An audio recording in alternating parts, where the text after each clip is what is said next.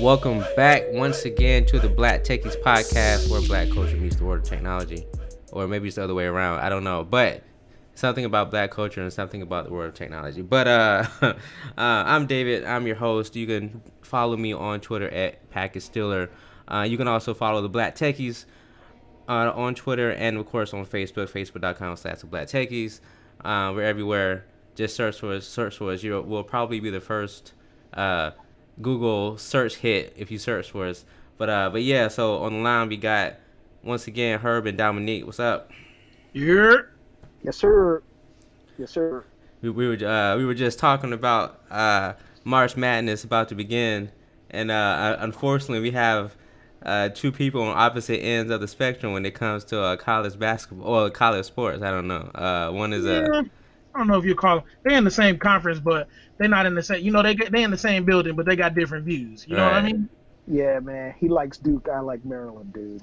That's not gonna mesh. I don't really have a dog in the fight because I don't really. I'm a Maryland and Carolina. I'm a Maryland and Carolina fan, and he's a Duke fan. Oh, well, okay. Well, see, that's a little bit more. Yeah. I mean, Carolina, we got beef with Carolina, but Maryland, you know, they're like not really in that conversation for real. Hey, they're technically in two conferences, depending on what sport you're talking about. Yeah. Well, if we're talking about the history of the ACC, yeah, Maryland and Duke have a pretty colorful history. So, but they're no longer in both conferences, which is correct. You know, we've hence moved to the Big Ten and out of ACC country. But yeah, y'all still Duke. So yeah, it's just y'all still Duke. You know, I'm trying to figure out which rivalry is worse, Ohio State, Michigan, or Duke and Carolina. Duke. It depends on what sport you talk about. You talking about basketball is Duke, Carolina. If you're talking about football, it's Michigan, Ohio State. Yeah. But all right, to go ahead and get started. So for those listening, we're going to try to have like a consistent format throughout the podcast going forward. So we're going to start off with a few news stories.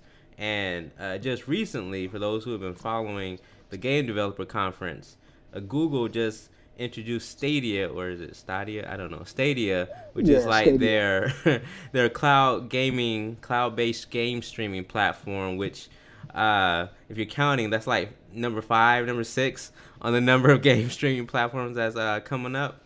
But yeah, basically, you'll be able to stream a bunch of games on there, and like what's kind of unique with Stadia is that it'll be able to hook into YouTube, of course, and like you'll be able to not only stream the game on YouTube, but if you're watching the stream, you could literally play the game with them just by clicking the link in the stream while you're watching it. So it's kind of cool. Yeah. And so like they're claiming that it'll support 4K HDR at 60 frames per second, and then later on down the line, they're promising 8K at 120 frames per second, which is kind of insane because current graphics cards can't even do that. Not even the high-end ones can do that. But that's pretty. It's pretty amazing. So I kind of want to get you all's thoughts on that and like how it kind of meshes with the rest of the game streaming wars, I guess. Well, I'll say this just from watching the developer conference and knowing what kind of cloud infrastructure that Google has at their disposal and the technology that they already utilize. They already have, just for business and professional purposes, they already have one of the more robust, cloud data center environments that you can find out there. And watching the conference and seeing what they're trying to do, it's got a lot of potential if they do it the right way. I mean, you're talking about, the first cloud gaming platform that's going to be, strictly utilizing Google's data center cloud technology. And that, just what that kind of means for the layman that's listening out there is that, no matter who, clicks into the system from where, they're going to be close to a data center. and hence they're going to be closer to a point where they can stream or just utilize the hardware with the least utilize the actual virtual access with the least amount of latency possible. And that is something that promises to be a really really effective means of delivering this product to the customer. So if they follow through on the promises, that it has a really good shot to really be something that is very appealing to the gaming community in general. And the fact that the fact that it's already gotten into the market where you can play it from any device, including Chromecast Ultras, which is if that's actually the case, that would be absolutely amazing. That you can just get a $35 or $60 piece of hardware, plug it up to the back of your television, and you've potentially got a cloud gaming platform right there.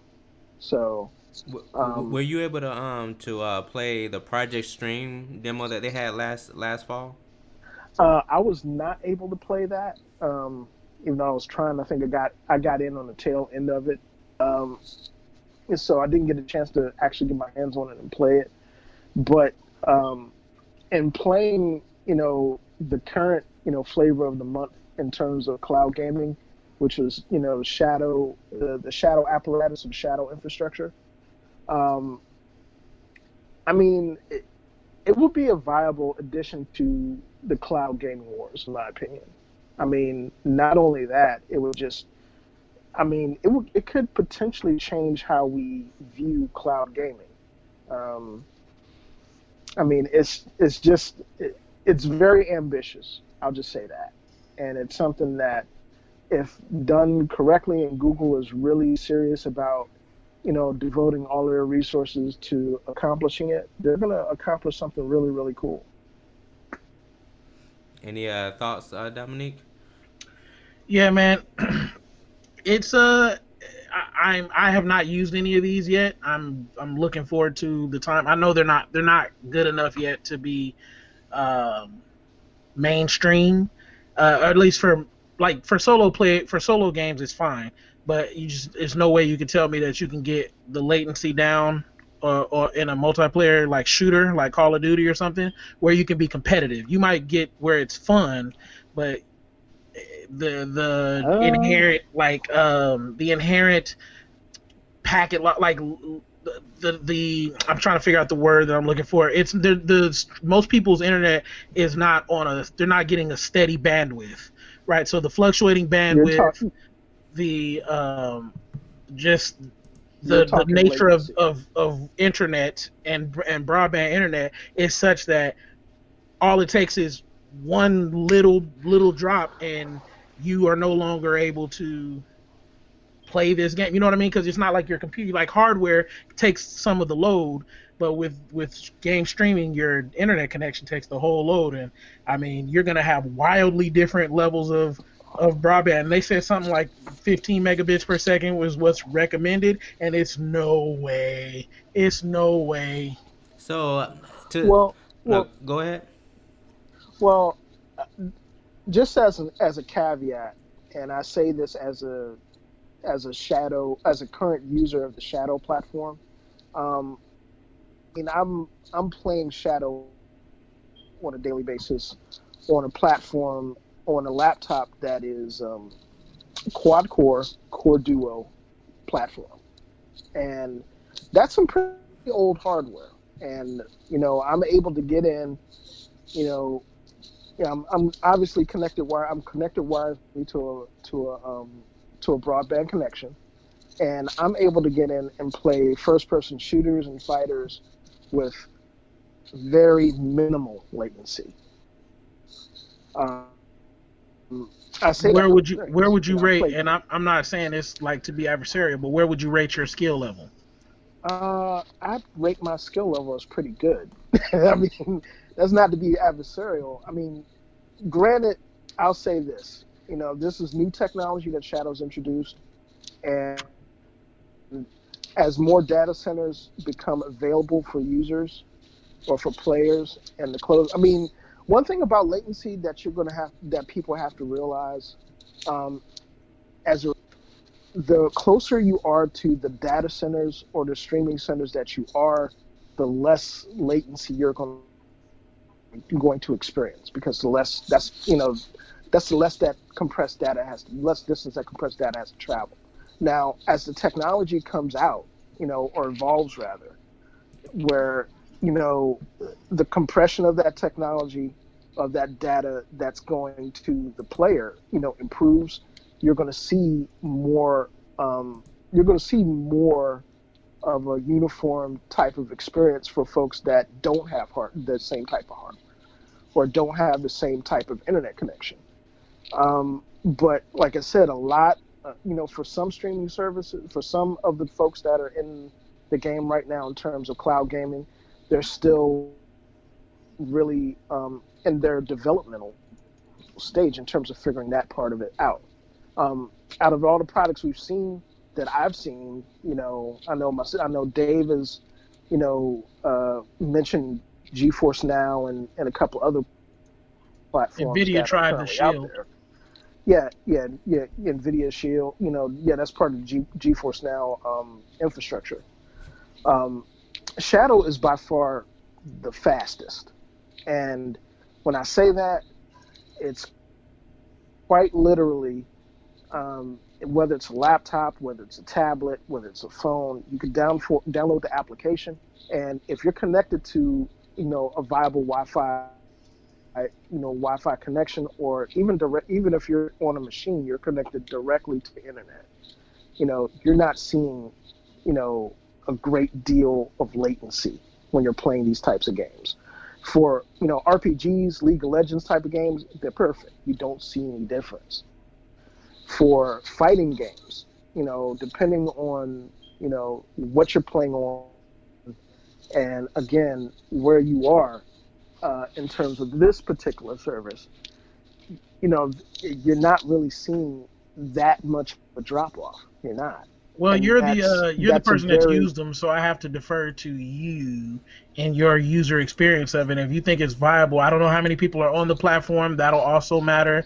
Which it matters, like how many well, people are on your, in your like broadband distribution area. well, Like it matters how many well, people are on it. well. Like I said, this is Shadow just released in the United States. So right now, between Eastern Seaboard and Western Seaboard, that's where the majority of the data centers are. And as it stands right now, from their initial launch of the service, good, because most of the folks that are in located in these areas and close to these data centers are experiencing really high quality um, play. The challenge for services like Shadow will be when they start to expand into other areas in the country, specifically the South, the Midwest, where data centers and internet connectivity is a little bit more spread out, and ISPs, are a little bit different in terms of quality. The fiber So, backbone you isn't as know, dense. yeah, yeah. Like for example, Charlotte has, some places have Google Fiber backbone. Some places don't have a backbone to mention, and that's, you're talking about the Midwest, the Pacific, not the Pacific Northwest, but the side of that going toward the West Coast before you get, before the Rockies, before you get to California. Those areas where it's where the infrastructure isn't as developed as it is on the East and the West Coast or in the South. So those places, that's where we'll ultimately see the development, and how effective the completed product for Shadow will be, in terms of retaining customers and the like. So, I'll jump in here. So two things. One, I have played Project Stream. I was one of the lucky ones to get in early, and so I played Assassin's Creed boo. Odyssey, and I got the game for free. So I'm not really going to complain about that. But from what I played, it the lag was pretty indiscernible for now. I say the caveat. I say with the caveat that I was I have a pretty fast internet connection, but I was on Wi-Fi. I wasn't wired, so I was gaming over Wi-Fi. So I played Project Stream, and it was really good. Like it was very nearly 1-to-1. I'm honestly, I would say it was 1-to-1. I mean, I couldn't tell that it wasn't 1-to-1. And I played Shadow. I played Anthem and Mass Effect and Doom on GeForce Now, and I played it on Shadow, and it was pretty good. I mean, even for a first person shooter, like if you play them a lot, you could probably tell the Probably very tell. very Yeah. slight lag, but honestly, it was playable. It was really playable. Now I still don't know about competitive play. That still might be the thing that really tests the servers. But like Herb said, for RPGs, for like third person shooters, like the Division 2, you could totally play that game on Shadow or Stadia or something like that. You could play something like Yeah. that. And in fact, I think I played the Division 2 beta on Shadow, I think. But Yeah. and number two, I think Google tried to address this, and so I think they said that depending on your internet connection, that'll determine what level of performance that you get. So I think they said like the lowest you should probably have is 8 megabits. So if you have 8 megabits, right, you'll be able to play probably at 720p at 30 frames, right? Right. But if you have a high end connection, then you'll be able to get that 4K 60. So I think most people in the United States will probably be able to take advantage of it at some level. Like they might not get 60 frames, but it'll be playable. So if Right. you're I mean if that's something that it's a viable alternative for people who don't want to buy a console or who want to do PC gaming but don't have PC gaming money. So That's real. I um mean, you're right about that. It Yes. does. That's a Exactly. very big barrier of entry in in gaming is the cost of the hardware, and that's also like it stops like parents and savvy parents. It's hard to justify like spending that kind of money on a console because I know they're gonna drop the new one in 2 or 3. You know what I mean? In a couple years, and like who wants to? No, don't nobody want to do that twice. Yeah. I will say this. If you're so I actually wrote an article about this yesterday about the value proposition. And so like let's say you want to be a PC gamer, like if you want to be a high end PC gamer, like I mean like for like actually play a 4K 60, you're gonna have to get like a GTX 1080 Ti or an RTX 2080 or something like that. And like one of those cars is like 500, no, $700. So like that's just for the graphics card. Like that's not including the rest of the PC. So if you don't have that kind of money, which most people probably don't, like this is a very viable option if you're trying to game at a higher level. Also, we're the black techies, right? We try to center things around how this affects the black community. So imagine if you're like a black game developer, right? And like Google they have like this whole platform that you can develop on, like for Stadia. And so if you're an up and Yeah. coming black game developer, now you have a whole platform to develop on. And like everything is done in the cloud. Like you don't have to worry about necessarily having the best computer for programming or anything like that. You can, like, Google specifically said that like they want people to develop on Stadia, and like they'll even send you like machines that are geared specifically for developing for Stadia. So I think for those, like, if you're listening and you're interested in game development, like this might I say might who knows how Google's gonna Yeah. support this given their other Man, other it might go the endeavors. way of Aloe. Yeah. Right, given Allo. Yeah. But Well. I mean this could be Yeah. a potential game changer. Well, I'll also say this. After watching the development conference, and the introduction of Stadia, these guys are starting their own studio. development and for game development. Not only are they starting their own studio, but they're starting their own studio specifically for the Stadia platform. And that is, there's not too many other, game consoles. Well, I won't say consoles because I think there are some out there, but that's a big step, in terms of folks. By the time this releases later in the year, it's going to be really interesting to see, what they roll out. If it's just a service, and they not only do they have relationship with third party, developers and bigger gamer entities, and they got their own gaming studio and they're developing their own original content and games. That's really something to look forward to. I mean, at the very least, to pique curiosity for folks to see what the product's going to look like. So that by itself is just, the potential of it. There's a lot of potential there, and that in itself is it's a really good thing. It's not, if Google falls on their face doing it, it won't be because it was an ill-fated or ill idea, because the concept itself is really, really dope. So before we so can I just hop on? There we go. That's what I was waiting for. Yay, she made it. Hey guys. Hey Tiffany, how are you? Hey. Wonderful.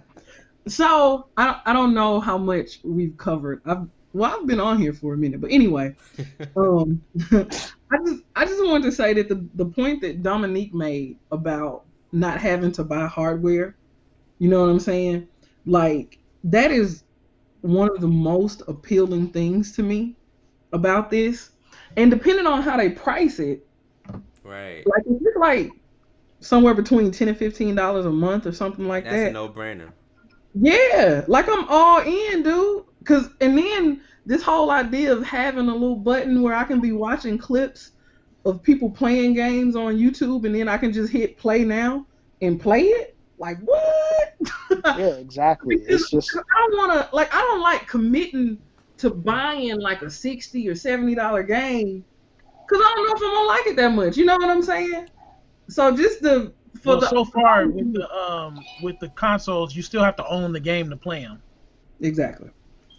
Yeah, I think for Stadia you might now I don't think they haven't really said any details about how the games will actually work on there, but I think you still have to own the game. Oh, maybe. I still gotta pay to Yeah. So what? So bad. So well, see, I don't know about that. Then I ain't as excited as I was at first. Well, I think like I said, I think at this point this was just a proof of concept, an introduction to the service. Like I said, the service is going to be released later on this year, probably probably in the home stretch going for Christmas, going toward Christmas.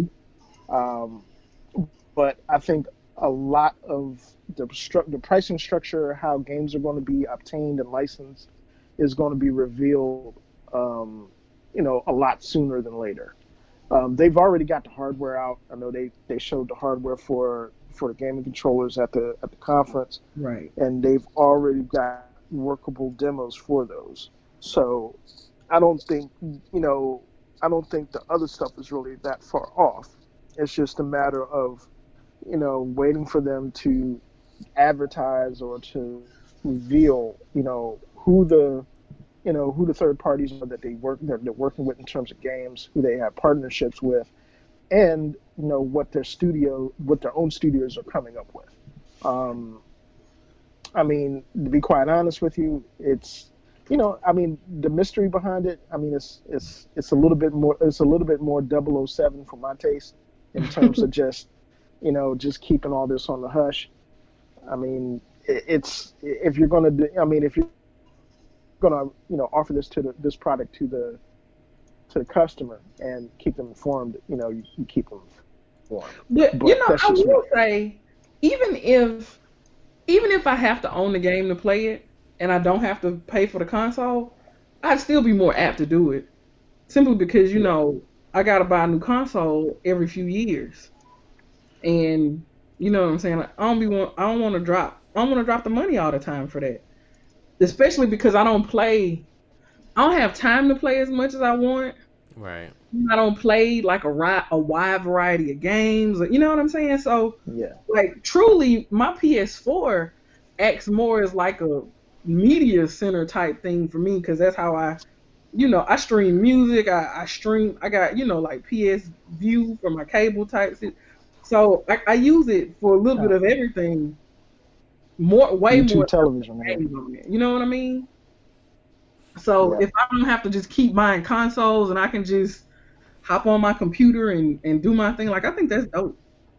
Yeah, honestly, like I just spent a bunch of money redoing my computer, so just off the strength of me being salty about wasting that money, I probably won't subscribe to them until it's time for an upgrade. Hmm. Because I can run everything on the planet at high right now. Oh man, I see. Now we gotta chat about that after the podcast. I'm curious now. Yeah, Well, I will say, like for people like me and Dominique, or maybe even Herb, like for like people who either they're old school or they just prefer to have like something running locally. Like you probably won't have people like Yeah. us subscribing long term to it. Maybe to test it out or something like that. But like me personally, I prefer to have like my own machine. So like Yeah. Ditto. I don't want. I'm a network engineer, right? So I don't want my game to be at the mercy of the network. I'm just saying. Yeah. Exactly. But I know how the Yeah. For network real. works. So Well, I think also for just to piggyback on what Dave just said, I'm an enterprise engineer myself. I'm used to working with networks. I'm used to running, you know, my own, my own lands and stuff like that. I know, at a work location that will remain nameless early in my career, I mean, after work, we ran our own Half-Life server, Half-Life 2, you know, and I mean, I'd rather have that option to be able to play locally with friends and throw explosive penguins at people and blow people up. But that's just me. Um, I mean, not to say that that's gaming like that in the cloud isn't really appealing because it is. It's just going to not be as clear, in terms of my interest, with continued interest until I see the full functionality of the platform. So um, that's just I think that's something that's going to kind of come with the territory for a lot of people, for a lot of traditionalists, and for a lot of younger new school folks that are just cloud, cloud. So right. Well, I'm gonna go ahead and move ahead to our next topic. Actually, I think I might just jump into the main topic since it's already I think we only got like less than 40 minutes left. But so I'm sure most of you all have already heard about the shooting in New Zealand, which killed 50 people at a mosque in Christchurch, New Zealand, and there's been a lot of debate on that. A lot of it shouldn't really be any debate, but it's been a lot of yeah, talk for about real. it and all let me that. tell you something. Let me tell you something. Somewhere there's a group of four whites that are like, "Hey man, hashtag Christchurch, man. Sometimes you gotta kill these." Like there's some group of people somewhere that glorified this. Yeah, There was like a 17-year-old kid that egged the dude on. There's a lot of sick people out here, man, and white men specifically, are hanging on to their power like you will not believe. They're not trying to let it go. No letting go. Not letting it go. this dude. But yeah, I think yeah, to echo those sentiments and to piggyback off them. I think what we're really getting to is the role that social media has in helping, extremist groups and stuff like that facilitate things like this. So actually, And but it's before you go, let me go ahead and say so. The shooter apparently he live streamed it on Facebook for like 17 minutes, and then afterwards, like a whole bunch of people like re-uploaded it or something like that, and said Facebook said that they removed like 1.5 million videos of the attack. So like that's crazy. But so to Yeah. that point, you can keep going about the social media impact. All right. Well, I mean, anybody that's been on any sort of social media platform, Twitter, Facebook, Instagram, you name it. You name it. It's the wild wild west out there. You're funny, Dominic. You're funny, real funny, dude. Um, I mean, not only that, but I mean, it's become a real, um, it's become a platform for folks to not just share ideas, but to become extremely organized and really um, not just talk and pass this type of rhetoric around, but to inspire people to violence. And that's something that was readily apparent after this tragedy happened, and people started seeing where this guy got his influences from. Um, our 45 popped into there as well, which doesn't surprise me because the dude is tone deaf when it comes to social media, and he uses the platform like a toddler plays with blocks. So it's those sorts of things, and folks that take the rhetoric and the vitriol that is commonly there on a regular basis and act on it. It's become it's become a real problem. It's all and this is just the latest example of it. In our own country we've seen this. In Charleston, we've seen it in Orlando. Both. Where we had white nationalists or we had one place where white supremacists ran into a church, and effectively killed 9 people in a church. I'm sorry. Are you saying that white supremacy is a problem? Because you guys' president said that it's not. Yeah. Why are we talking about that dude on the podcast? We're trying not to. No, I'm saying he's the leader. He's the leader of the free world, and he said it's not a problem. So I mean, it's got to be true, right? Yeah. He never lies. Well, that's yeah. I know everybody that's now listening to the podcast can detest the sarcasm that's dripping from young Victoria's comment right there. Sarcasm. But he's absolutely right. Yeah, he's absolutely right. That kind of goes to the crux of our conversation about this topic, is that folks that have that kind of platform and hold that type of leadership influence can do a lot of damage in terms of what they say, how they say it, and who they inspire to do acts like this. And of course, after this happened, and every leader that has common sense in the known world, came out and said and did the right things. Our boy Omelette du Fromage came out and said, it's not really a big deal. It's not really a problem. And that's why we're here talking about it on the podcast, because it is. So then I guess the question then becomes, like, so before I say this, let me say to those who accuse Facebook and Twitter censoring them or whatever. Facebook, Twitter, any other social media are private companies, right? They are allowed to censor whatever they want on their platform because it is their platform. Now, the First Amendment only applies to the government and only the government. It does not apply to private industry. So that said, there have been calls for Facebook and Twitter and other social media networks to kind of like tamp down on like the extremist videos or content that gets put on there.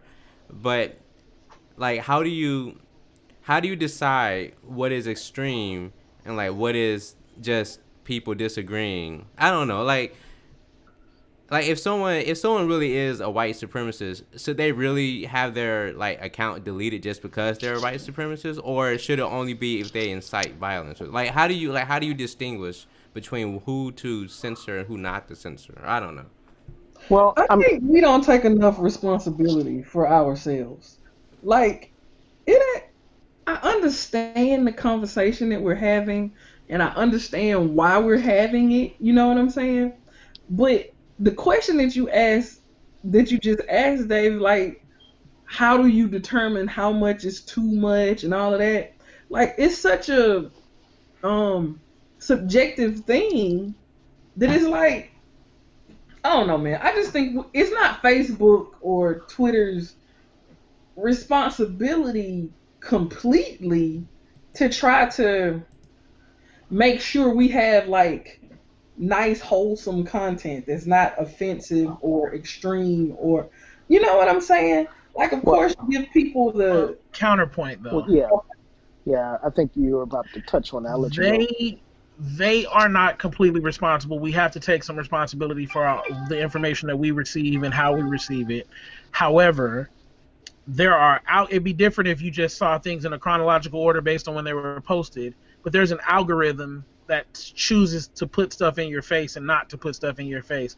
And again, the primary business model, it's never going to be legit, it's never going to be fair, it's never going to be secure as long as we are the product and not the customer. If we were the customer, then we would get a much more curated product, we would get a much more vetted product. But we are not the customer, we are the product. Advertising firms are the customer, and so they kind of algorithmically force people into echo chambers such that I guarantee, like we just had a conversation about Shadow the last time we were on this podcast, and I'm seeing ads for Shadow on Facebook. You know what I mean? Like it's there.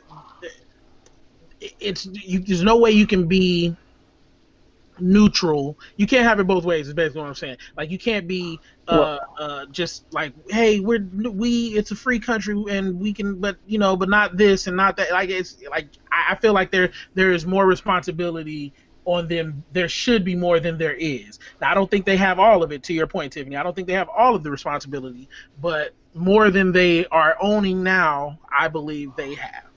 Well, I'll also offer this, from a perspective in terms of crimes being committed or any sorts of acts of violence that, like in this case, you're talking about, a mass murder that's being live streamed.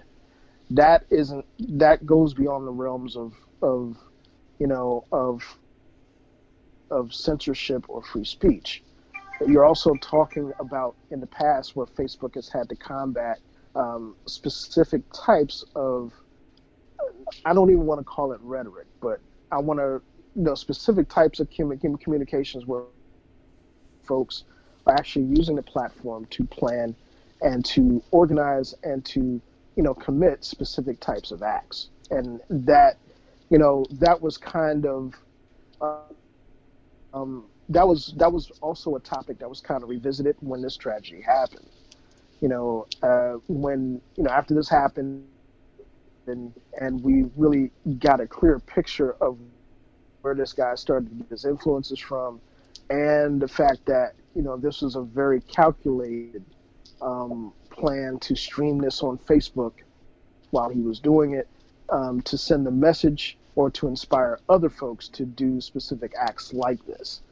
That's the gray area that platforms like Facebook or Instagram or Twitter have to deal with, because you're, in a lot of cases, you're talking about lives lost and you're talking about a very real sort of threat, whether that is a threat to individual persons or property, or something that may be identified by a state or identified by any sort of governing entity as something that could be a potential threat. So that is something that's always going to be, as these platforms become more successful, or rather they're already uber successful, they practically run the planet, but that's what the CEOs and folks that manage these platforms are going to have to address. That's one big reason Zuckerberg's been, in the turnstile in front of Congress back and forth for the last year or two, is to answer questions, like that, whether it's a white supremacist or it's any other extremist organization that may be using his platform. That's internationally used. That's a global platform now. The only problem, the only problem that I saw with him being questioned by Congress is that Congress is old, and like yes, very old. they asked like the dumbest Stupid. questions. Yeah, it was terrible. Yeah. I'm like, y'all. That was hilarious. Why when I Google my name, only bad stuff comes up? Dude, I think Maybe you a bad person. Like we don't make Google. So I think I quite literally lost 50 IQ points watching that hearing on C-SPAN, where he was in front of Congress answering really, really stupid questions from folks that could barely operate their cell phones. It was just really bad. And I think that's also a big problem, because I think folks in leadership, whether it's our government or other places, don't really understand the technology the way that they should understand it, and that is a huge problem. We need term limits. Man, yes, it wasn't meant to be a career. Yeah, and I mean, the fact of the matter is that any one of these CEOs could go in front of Congress and pretty much just put forth word salad in terms of the technical jargon that comes with some of how these platforms work. And I quite honestly think that Congress wouldn't be none the wiser, honestly. I just it'd just be like, oh, okay, that sounds right. Okay. I bet you if you ask these dudes if they consider themselves civil servant, like not on the clock, like if not on the record, but I guarantee you they don't consider themselves civil servants. They are politicians. They're playing a game. We are we're the suckers in this. We have the actual power, but we don't act like we do. Yeah, it's kind of sad, man. We're uninformed. We're apathetic. We don't vote. The only people that vote are people that ain't even gonna be here to live the outcome of the vote. Like, how you gonna have an opinion about illegal immigration in Kentucky? They shouldn't even be allowed to vote about it. Like, ain't no Mexicans in Kentucky. The few that are there are well beloved, because who else gonna do the stuff that they don't want to do? You know what I'm saying? Like, border towns are fine with Mexicans. Yeah, I think. I think that's something to think about. For the framework of this conversation, in regards to the actual shooting in New Zealand. Oh, yeah. I mean, you saw exactly the difference between, their prime minister, how she came out and pretty much shut everything down in terms of, okay, this dude is looking for notoriety, we're not going to give it to him. Anybody that's, sharing this, she immediately went to Facebook and social media platforms was like, look, y'all need to do something about this, and to shut it down or to do whatever. Whereas our president, well, you've already seen the response. We don't need to. That's just frustrating to even think about. But what did y'all president be thinking, man? Well, to bring it back, kind of, I guess, to the question of what are the responsibilities of why gotta be y'all president, man? I see this stuff, like the stuff that happens, like these problems that we face with social media or whatever. You know what I'm saying? Like, as technology advances, we get a new set of problems, and we just got to figure out how to mitigate them to the best of our abilities. But I would prefer to err on the side of freedom. You know what I'm saying? Like, yeah, like when we got cars, we started having car accidents. So what can we do where we can still drive the cars and take the cars where we want them to go, but try to save some lives? You know what I'm saying? So Have AI drive them. Well, I think in this instance, when we're talking about a platform, somebody come get Dominique, you man. guys are serious. You guys are hilarious, man. Well, I think in this case, when we're talking about the nature of social media and um, we got to understand what that nature is, and that nature is complete interconnectivity, information whenever we want it, and complete social interaction on a very, very, very large scale, a global scale. And that's something that I think a lot of governments, including our own, especially our own, don't really grasp yet. They don't get the idea that, okay, if I send this tweet out, it could potentially affect somebody, halfway around the world and give them an idea about something. It's just, I mean, I can't really, I can't really put into words how much, it frustrates me to see, again, the guy that resides in the Oval Office right now, hop on Twitter on a daily basis and just say specific things, and you're like, what in that? Who? Somebody take away his phone. Yeah, why has it got to be y'all president, man? I ain't got nothing to do with that dude.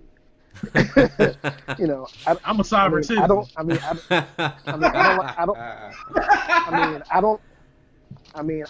don't like Orange. I don't. I ain't got nothing to do with that cat. But the bottom line is that I'm a contractor, dude. No, really? That would be claiming that. hey, before you even go there, bro. No. I provide a service for the government. But yeah, it's So you service Donald Trump? Is that what you're saying? No, see, there you go. You know what? We need like a whole segment just for Dominique. Like, Right. Yeah, man, for real, man. we need what? Like, Let him go. we need like a Black Techies That's just uncut and like just like no him and Roberto, like both of them. We just need both of them like on the podcast. Just I don't know. That might need to be like a separate like sub podcast. Like you all can like record on like Thursday. I don't know, but yeah. If We you need can the cut on there, I want military. to come on there a couple times just to. Hey, for sure. I mean, we know we can't have Dave and Herb on here because it'd be like that's y'all boss. But Really though. it's all good. Listen, you got to get your coins. I ain't never knocking nobody. The only person I knock that works for Donald Trump is Diamond and Silk because I don't think he paying them well enough for them to coon out like that. So now we big. So now we big brother now, man. We're the listening apparatus for the podcast now. That's how it works. So I done said his name enough times that like the Candyman or whatever. That's what I was gonna say. Like, it's like Beetlejuice or something. Yeah, buddy. We don't want them problems. Yeah, like we're going back, we're going back to work and said, oh, Dominique just said blacky black blacky black black black on the podcast. I'm black, y'all. I'm black, y'all. Black, y'all. So it's somewhat related to the topic. Like, so did you all hear about the that either it's a senator or someone like is suing Twitter because they're making fun of him on Twitter? Oh man, he's suing him for $250 million. Wait, say it again. He's suing him for $250 million for them because they're not nice to him. What? That's a lot of politician tears right there, man. For $250 million, you can buy whole new tear ducts and cry that's again. Like for real. I don't know. That's how do you claim to represent a whole constituency and you offended by what people say to you on Twitter? Like, I just want to hear what that first town hall is going to be like after this lawsuit. Honestly, I mean, somebody's gonna be crowds like, man, are you gonna sue us if we ask the wrong question at the town hall? Do we have to worry about that? Do Right. we need legal representation at this town hall because we might hurt your feelings? I mean, do you want another jar for your tears for this town hall? I mean, it's just that sort of thing is, oh man, it's just crazy. I It's don't know, bananas. but I got some good news and bad news. Time to go. Actually, the bad news is, yeah, we gotta time to hang it up. But the good news for all the listeners out there is that we can keep this going. We can keep this going on our very own Facebook group, the Black Techies Collectives. So please come and join us. In fact, that might be something we can do. Like right after we post the podcast, we can actually make a topic Yeah. that further discusses the podcast, so we can kind of keep going, because this is a topic that I think everyone else might want to chime in on. So I think this might be something we can kind of do every time we post a Well, we about to podcast. talk So about politics on Facebook. I know, right? What could go wrong, right? But Tell you, man. but for those listening who did vote Awful quiet. for our current president,